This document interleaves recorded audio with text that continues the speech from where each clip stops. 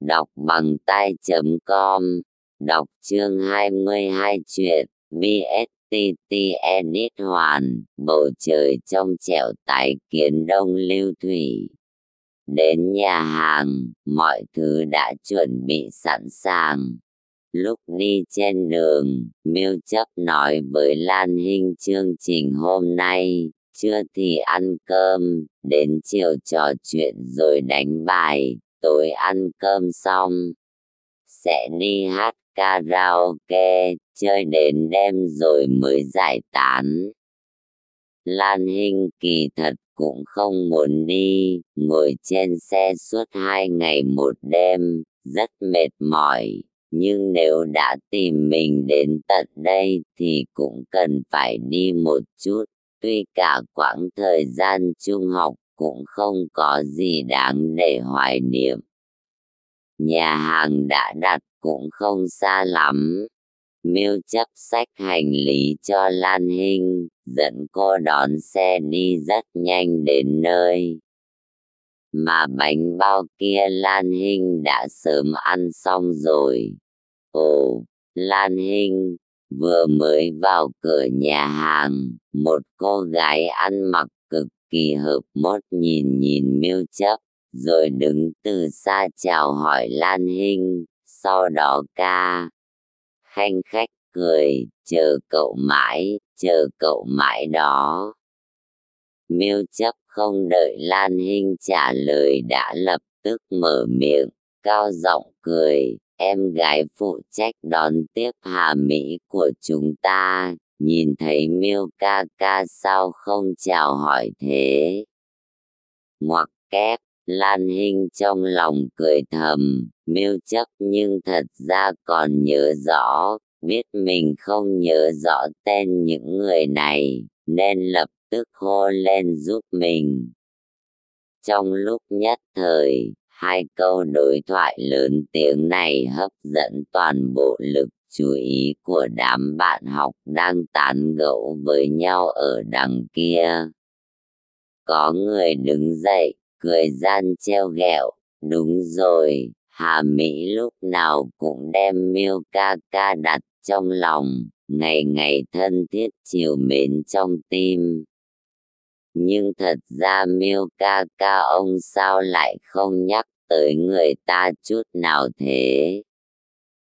Sáng sớm vừa đến, mới thấy mặt đã nói phải chạy tới nhà ga đón Lan mỹ nữ, sao thấy Hà muội muội lại không tỏ vẻ gì thế? Thể hiện đi. Lúc này đại bộ phận mọi người cùng nhau ồn ào. Miêu Chấp hơi nhớn mày, sau đó cười giơ tay, các đồng chí vất vả. Hôm nay rượu tôi mời. Thế nào, mời rượu cái gì, ôm Hà Mỹ mới thích hợp. Chờ ông mãi, bằng không thì ôm Lan tài nữ của chúng ta một cái đi. Lâu lắm rồi không gặp, thân thiết một chút thôi. Trong đám bạn bè lại có người tiếp tục ồn ào. Lan Hinh cũng không để ý, cười cười chào hỏi với vài người bạn học coi như có chút ấn tượng. Được rồi, ồn ào cái gì, hầu tử chết tiệt ông đúng là chỉ sợ thiên hạ không loạn mà, đã làm cha rồi mà còn không nghiêm túc thế. Hà Mỹ vung tay làm bộ đánh cậu bạn lớn tiếng nói kia, sau đó đi lên đón Miêu Chấp và Lan Hinh. Đã lâu không gặp, cậu ngày càng đẹp. Lan Hinh mỉm cười đưa tay về phía Hà Mỹ. Ha ha, đã lâu không gặp, nếu không phải Miêu Chấp và cậu cùng đi vào thì tôi thực sự không nhận ra cậu chính là Lan Hinh. Thay đổi cũng nhiều thật, dáng vẻ ngày càng đẹp đó. Làm sao còn có nửa phần bóng dáng trước kia. Ngoặc kép. Hà Mỹ bắt tay với Lan Hinh, sau đó thuận thế đặt hai tay lên vai Lan Hinh, nhìn chằm chằm cô từ trên xuống dưới. Lan Hinh mỉm cười, cô có chút ấn tượng với Hà Mỹ. Khi đó, cô ta là ủy viên phụ trách các hoạt động vui chơi giải trí, là mỹ nhân sáng chói nhất lớp, mang theo vẻ mặt tự tin kiêu gạo nhất, tựa hồ cùng mình có thứ khoảng cách tương đối xa xôi. Cảm giác đó cũng giống như cô ta là ngôi sao tỏa sáng lấp lánh trên vũ đài, mà mình thì như người qua đường lướt qua từ đằng xa, không có chút liên quan. Cô ta là chúng tinh phủng nguyệt, còn mình lại côi cút độc hành. Chỉ không ngờ nhiều năm không gặp, giờ lại tỏ vẻ thân thiết như thế. Lan Hinh nghĩ có lẽ mọi người đều đã trưởng thành. Buổi họp mặt bạn cũ mấy năm qua đều không thấy bóng dáng cậu đâu, năm nào cũng nhắc tới cậu, không bía. Tê Lan Hinh nhà chúng ta hiện tại đang học nghiên cứu sinh hay được thăng chức ở nơi nào rồi? Hà Mỹ mắt sáng long lanh nhìn Lan Hinh. Mở một tiệm cơm nho nhỏ thôi. Lời Lan Hinh nói vẫn rất thản nhiên, ôn hòa, mỉm cười nhìn thẳng vào mắt Hà Mỹ. Tất cả mọi người im lặng. Miêu Chấp hơi nhíu mày, tựa hồ đã có dự cảm không lành. Toàn bộ đại sảnh chỉ còn đọng lại lời cuối cùng Lan Hinh nói. Cũng hoặc là những lời này ở trong đại sảnh không ngừng biến hóa rồi dội ngược trở về, cảm giác đó như hóa thành sợi tơ, sau đó không ngừng được lặp lại, ối rắm, biến thành tấm lưới, bao phủ toàn đại sảnh, sau đó chui vào tai từng người. Mở một tiệm cơm nho nhỏ. Ha ha, thật đúng là nực cười. Bùn nhão chẳng thể chát được tường, cà rốt chẳng thể lên được bàn tiệc. Lan Hinh vẫn là Lan Hinh, vẫn là Lan Hinh bần cùng mặt dẹp. Mặc dù trong cả lớp, cô học đại học tốt nhất, tuy nay không còn đi giày bộ đội, quần con trai, không mặc áo sơ mi ngắn một đoạn, áo hoa đỏ, quần vải rách, nhưng Lan Hinh vẫn là Lan Hinh. Cô nữ sinh từng xanh sao vàng vọt, ăn mặc buồn cười lại tựa hồ trở về trước mặt mọi người. Từng nghĩ biểu tình lạnh nhạt của cô, ánh mắt bình tĩnh đó đại biểu cho việc cô có một cuộc sống mới thoát thai hoàn cốt, mà thời trung học, mọi người cũng không thể không bội phục cô, nghĩ có lẽ đứa quỷ nghèo này cũng có thể một bước bay lên trời. Đáng tiếc, tiếng cười chê chung quy vẫn là tiếng cười chê, có lẽ số mệnh chính là như vậy, ngay từ lúc sinh ra cũng đã được định sẵn. Có người nhịn cười, có người đã cười, nhiều năm sau mọi người rốt cục lại cười vì Lan Hinh, là châm biếm, cũng là cười thỏa mãn. Có người đổi đề tài, nói về họ, có người nhỏ giọng nghị luận, lại một lần nữa, bàn tán về Lan Hinh. Con người luôn có thói hư tật xấu, mà tật xấu này khiến bọn họ luôn hy vọng bảo trì một loại cao ngạo, đối mặt với một người từng bị mình khinh thường nay trở nên mạnh mẽ hơn họ. Họ thường thường thích tìm kiếm nhược điểm của đối phương, sau đó bàn tán. mà những thứ phỏng đoán này sẽ chắp cánh cho sự cao ngạo mà cuồng vọng vô tri.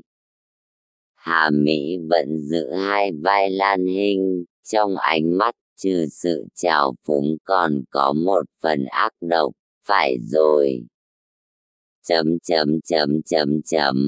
Xem trí nhớ của tôi này, sao tôi lại quên mất được nhỉ? Mấy bữa trước có nghe một cô bé đàn em nhắc tới, nói cậu mở một tiệm cơm. Như vậy thật tốt, cậu xem, sinh viên tốt nghiệp đại học phần lớn đều chỉ có thể đủ ăn đủ mặc. Thời nay tìm việc thật sự không dễ, tiền cũng không có là bao. Tôi là có một người mẹ tốt, chuyện công việc xem như gặp may. Mưu chấp có ông bố tốt, ở thị trấn nho nhỏ này, tiếng nói còn có chút trọng lượng, bất quá bọn tôi đều ở lại cái thành phố nhỏ này không có lý tưởng gì, làm sao giống cậu. Ngoặc kép. Hà Mỹ dừng một chút, có điều ám chỉ. Mưu chấp nhíu mày, bỏ chiếc túi của Lan Hinh xuống, nhưng lại không nói gì. Lan Hinh nhìn Hà Mỹ, ánh mắt ấy có vẻ xa xôi mà lạnh lùng. Nhiều năm sau, lại muốn ôn lại những thứ đã trải qua ngày trước sao? Cười nhạo, hay là công kích ác độc? Dù có thế thì thế nào? Bạn hơn người ta ở một mặt nào đó rồi, đến khi ngoái đầu lại nhìn, bất quá chỉ như xem kịch mà thôi. Họ vừa không thể kiểm soát cuộc sống của mình, mà giá trị của mình cũng không thể hiện ở nơi này. Như vậy mình không sợ miệng lưỡi thế nhân, thì lời người ta nói sao có thể làm tổn thương mình. Cứ thủ đoạn ti tiện này chỉ càng khiến người ta chê cười mà thôi. Cho nên, Lan Hinh cười. Nhiều năm trước khi gặp phải tình huống như vậy, Lan Hinh sẽ cụp mi nhắm mắt, nao núng sợ hãi, sau này lại học được cách dùng ánh mắt hiên ngang cây ếch. Ông chút sợ sệt đáp lại, rồi sau đó học được cách mặc kệ nó, không để ý tới. Mà nay, Lan Hinh học được cách dùng tâm tình xem người ta diễn trò nhìn hết thảy. Nhân sinh trăm loại sắc thái, cái ác từ tâm mà sinh ra. Hà Mỹ đứng trước biểu tình ôn hòa lạnh nhạt không chút hứng thú kia, đột nhiên có cảm giác như bị trêu đùa. Tựa như mình hao tổn hết tâm cơ, chuẩn bị kiếm sắc, nhưng lúc đâm ra lại phát hiện trước mặt mình là không khí, mà người kia vẫn đứng bên cạnh, vẻ mặt đầy châm biếm nhìn mình. Vẻ mặt kia là châm biếm. Rõ ràng mình muốn đùa giỡn cô, mà nay lại biến thành bị cô đùa cợt. Thứ cảm giác này khiến cô ta cảm thấy phẫn nộ. Cố dặn cười một tiếng, Hà Mỹ thành công hấp dẫn lực chú ý của mọi người. Sau khi cười nhạo cùng nhẹ giọng bàn tán, mọi người bắt đầu ý thức được bầu không khí nguy hiểm giữa Lan Hinh và Hà Mỹ. Xem kịch là chuyện rất nhiều người yêu thích, huống chi có Hà Mỹ biểu diễn, bình thường đều đáng giá xem. Cô gái này chưa bao giờ làm chuyện vô ích. Hà Mỹ thấy tất cả mọi người im lặng, lực chú ý đã được hấp dẫn trở về, vì thế khóe môi hiện lên chút kiêu ngạo, lại biểu hiện ra vẻ hâm mộ, bọn tôi toàn đám nhà nghèo cửa nhỏ, sao có thể so được với cậu. Người không có một xu dính túi, vừa tốt nghiệp một cái là có thể tự mình đầu tư buôn bán. Tuy cậu là loại bùn loãng chẳng chát được tường, mở một quán cơm nhỏ, nhưng mà Lan Hinh à, không phải cậu tự bán mình đấy chứ. Cho nên, tôi thực sự bội phục cậu, có thể đem tiền vốn của đàn bà con gái tận dụng một cách triệt để đến thế. Hà Mỹ nói xong, hơi hơi nheo mắt nhìn Lan Hinh. Cô ả muốn nhìn Lan Hinh xấu mặt, muốn nghe thấy người khác bàn tán về cô, muốn cô ở trước mặt mọi người rơi vào cảnh vạn kiếp bất phục. Tốt nhất có thể nhìn thấy cô khóc, thấy cô tức giận. Đúng như Hà Mỹ mong muốn, đám bạn học đều đưa ánh mắt lên người Lan Hinh, trong ánh mắt ấy có biết bao hèn mọn. Từ bán thốt ra từ miệng Hà Mỹ kia nhắc nhở mọi người có một thứ thủ đoạn có thể khiến người ta một bước lên trời thì chính là bán thân thể. Đáng tiếc Lan Hinh không đứng lên giải thích như dự đoán của mọi người, hoặc là tức giận, cô chỉ nhìn Hà Mỹ chăm chú, sau đó nở nụ cười, vẫn là nụ cười mỉm vân đạm phong khinh, nhưng trong nụ cười lại mang theo khinh bỉ, mang theo vẻ cúi nhìn người dưới, ẩn chứa mỉa mai. Sau đó cô mỉm cười nghiêng đầu, nhìn Miêu Chấp, không nhanh không chậm mở miệng, Miêu Chấp, bánh bao ăn ngon không? Mặt Miêu Chấp đen đến mức có chút dọa người, trong nỗi xấu hổ ẩn chứa một ngọn lửa giận hừng hực che giấu không được, chỉ không biết lửa giận đó là vì cái gì. Khi đối mặt với câu hỏi của Lan Hinh, hắn đáp, không ăn nổi. Vậy còn muốn tôi mua 3 cái cho cậu không? Lan Hinh hỏi lại, vẫn ôn hòa như thế. Miêu Chấp nhìn Lan Hinh thật sâu, trầm mặc. Lan Hinh tỏ vẻ không sao cả nhìn hắn, mỉm cười. Miêu Chấp không trả lời, nhưng ánh mắt mọi người chất chứa đầy nghi vấn nhìn hắn, mà Lan Hinh vẫn lạnh nhạt nhìn hắn. Dưới sự lạnh nhạt ấy có thứ sức mạnh khiến người ta không thể nào chạy thoát, nếu chạy trốn chính là kẻ yếu. Nếu cậu nguyện ý, hắn không biết Lan Hinh muốn nói gì, cho nên không tìm được một đáp án tốt nhất. Hắn không tin Lan Hinh là loại người mà Hà Mỹ nói, loại người đó sao có thể ăn thứ bánh bao như vậy, hơn nữa còn ăn ngon lành. Lan Hinh mỉm cười, gật gật đầu, cậu là người không tệ, Miêu Chấp. Lan Hinh nói xong, sau đó quay đầu nhìn Hà Mỹ, loại người đê tiện quả nhiên vẫn cứ đê tiện, người vô tri như cậu quả nhiên dù có học cũng sẽ không thông minh nổi. Tôi và Miêu Chấp vốn không có gì cả, cậu cần gì phải dùng loại thủ đoạn tự kể lể vô tri đó để đối phó tôi. Không có người đàn ông nào thích một thứ con gái ngu ngốc hay dùng tâm cơ cả, không chiếm được Miêu Chấp, đương nhiên là cậu, vẫn như cũ, một kẻ hèn hạ. Ngoặc kép.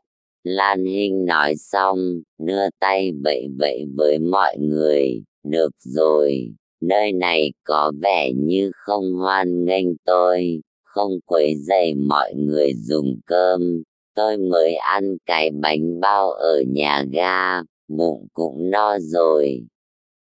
Lan Hinh cười, lui ra sau 2 bước, xoay người xách đồ của mình lên, sau đó cười cười với những người kia, gặp lại mọi người, thực vui đó.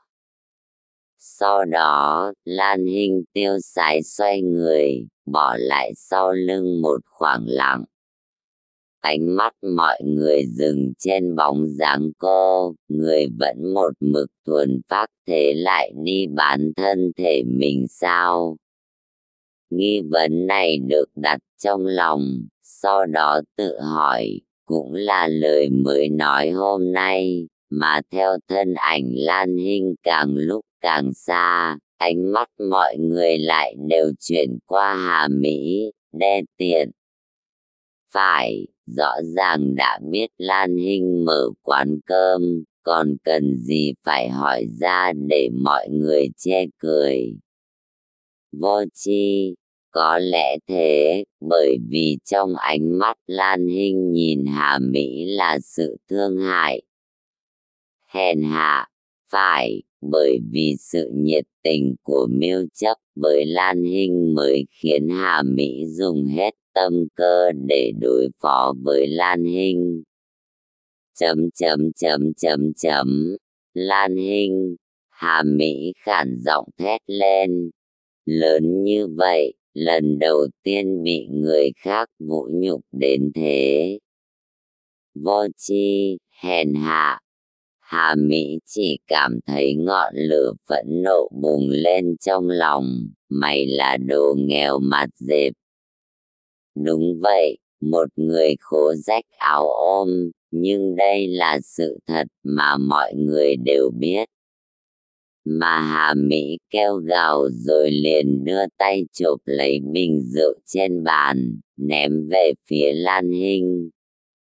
Đủ rồi, Miêu Chấp hét lên, át lấy tiếng gào của Hà Mỹ. Chai rượu va leng keng, nghe được Hà Mỹ khản giọng khóc mắng. Thì ra, dọa người không phải Lan Hinh, mà là Hà Mỹ. Mà Lan Hinh đã đi ra khỏi nhà hàng, trò khôi hài như thế, thật lãng phí thời gian. Sắp đến giữa trưa, thời tiết bên ngoài tốt lắm. Lúc này còn có thể đón xe về nhà. Hết chương 22. Đọc chương 23 truyện VSTT Edit Hoàn. Bầu trời trong trẻo tái kiến đông lưu thủy. Lan Hinh, Miêu Chấp lớn tiếng kêu, thu hút ánh mắt của vô số người đi đường. Lan Hinh dừng chân, nghiêng đầu nhìn. Miêu Chấp lái xe, vừa vặn đỗ lại bên cạnh cô. Có chuyện gì sao? Lan Hinh có chút nghi hoặc. Cậu muốn đi đâu? Miêu Chấp dừng xe, sau đó vội vàng ra khỏi xe. Cậu không biết tôi muốn đi đâu, thế mà còn có thể tìm được tôi, cậu lợi hại thật đó. Lan Hinh cười cười với Miêu Chấp. À, không, tôi đoán cậu muốn tới nhà ga, không xa lắm nên cậu sẽ không nỡ đón xe tới đó. Cho nên tôi lái xe tìm tới đây. Miêu Chấp cảm giác ý nghĩ của mình không quá rõ ràng, nói chuyện cùng Lan Hinh dễ dàng khiến mình rơi vào tuyệt cảnh. Vậy cậu không ăn, tới tìm tôi làm gì? Không phải đói bụng sao? Lan Hinh vẫn một mực giữ nụ cười. Không phải là cậu thật sự tưởng tôi sẽ mua 2 cái bánh bao cho cậu ăn đấy chứ? Lan Hinh, quay lại đi, loại người như Hà Mỹ đó, cậu so đo làm gì?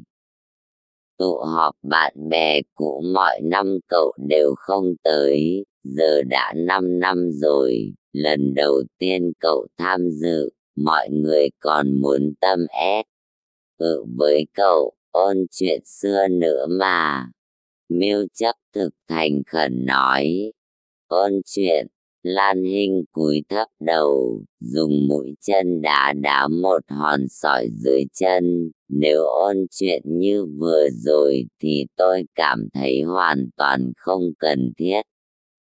Ngoặc kép. Lan Hinh, tôi nói này, loại người như Hà Mỹ cậu đừng so đo làm gì. Cậu ta đã về rồi, giờ cậu quay lại cũng sẽ không có ai làm khó dễ cậu đâu. Tôi cam đoan đó. Mưu Chấp giơ tay phải, làm tư thế thề thốt. Mưu Chấp. Lan Hinh ngẩng đầu nhìn hắn. Cậu thật sự cảm thấy tôi có chuyện xưa gì cần ôn lại với bạn cùng lớp sao? Lan Hinh cười khổ, chúng ta học cùng nhau, những năm tháng trung học tôi trải qua thế nào, cậu cũng không phải không biết. Ôn chuyện, có chuyện gì có thể ôn? Mưu Chấp, cậu thật sự đặt nhầm tên rồi, có đôi lúc cố chấp là tốt, nhưng đôi khi cố chấp lại chẳng có ý nghĩ gì. Hôm nay cho dù tôi theo cậu quay lại đó, trừ việc khiến người ta đoán mò về quan hệ của chúng ta, trở thành chủ đề cho người khác đàm tiếu lúc trà dư tê tụ hậu, cũng thành lý do khiến Hà Mỹ tiếp tục hận tôi thì còn được cái gì khác sao? Thực sự ôn chuyện, ôn lại lúc trước tôi bị bao nhiêu người bắt nạt khinh thường à? Lan Hinh, vậy cậu coi như trở lại giúp tôi được không? Mưu Chấp cúi đầu, có chút yếu ớt hạ giọng năn nỉ. Ha ha, vì sao phải quay lại đó giùm cậu? Lan Hinh ngửa đầu nhìn hắn, cười chế nhạo. Đã lâu lắm rồi chúng ta không gặp.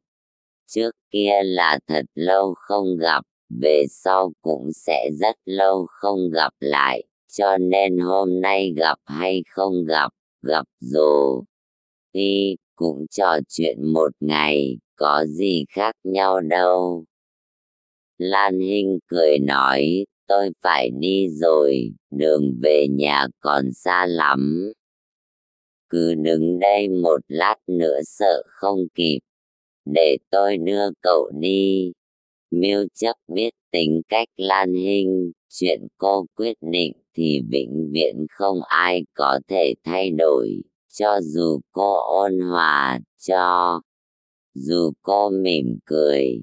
Vừa dứt lời, Mưu Chấp kiên quyết mà đột ngột giành lấy hành lý trong tay Lan Hinh, sau đó nhét vào băng ghế sau xe. Lan Hinh cười khổ, lắc đầu, cũng đành ngồi vào xe hắn. Chỉ đường cho tôi, Mưu Chấp nói, thành phố này cậu còn quen thuộc hơn tôi, còn cần tôi chỉ đường. Khỏi cần đi xe khách, tôi trực tiếp đưa cậu về nhà. Mưu Chấp mở miệng, không tham gia buổi họp lớp à? Lan Hinh nghiêng đầu cười. Không tham gia, cậu đi rồi, tham gia cũng chẳng có ý nghĩa gì. Mưu Chấp thấy Lan Hinh không phản đối, cũng vui vẻ hẳn lên. Mở nhạc lên, trong nội tâm vẫn luôn cảm thấy Lan Hinh rất mạnh mẽ đến mức khó có thể tiếp cận, mạnh mẽ đến mức ở cùng cô trong một không gian nho nhỏ sẽ khiến mình cảm thấy mê loạn mà thiếu tự tin. Chính bản thân Mưu Chấp cũng nghĩ không thông. Có bạn gái chưa? Lan Hinh tựa lưng vào ghế ngồi, lắng nghe tiếng nhạc khe khẽ cất lên, nhẹ giọng hỏi. Không có, vị trí này giữ lại cho cậu. Thế nào, có hứng thú không? Miêu chấp như thoải mái mở miệng, lại nhịn không được tim đập điên cuồng. Ha ha, nếu nói sớm 2 năm, không chừng tôi sẽ thử xem. Lan Hinh để mặc mình lười biếng dựa vào ghế, nhưng trong lòng lại vẫn không thể thả lỏng. Trở lại thành phố này, mình tựa hồ xù lên gai nhọn như con nhím. Từ gai sắc nhọn đột ngột đó, cho dù sự sắc bén này đã bị 5 tháng mài dần đến nhẵn nhụi, lại vẫn như cũ không thể che giấu. Có lẽ người khác đã không thể nhìn thấy, nhưng trong lòng mình vẫn rõ ràng rành mạch.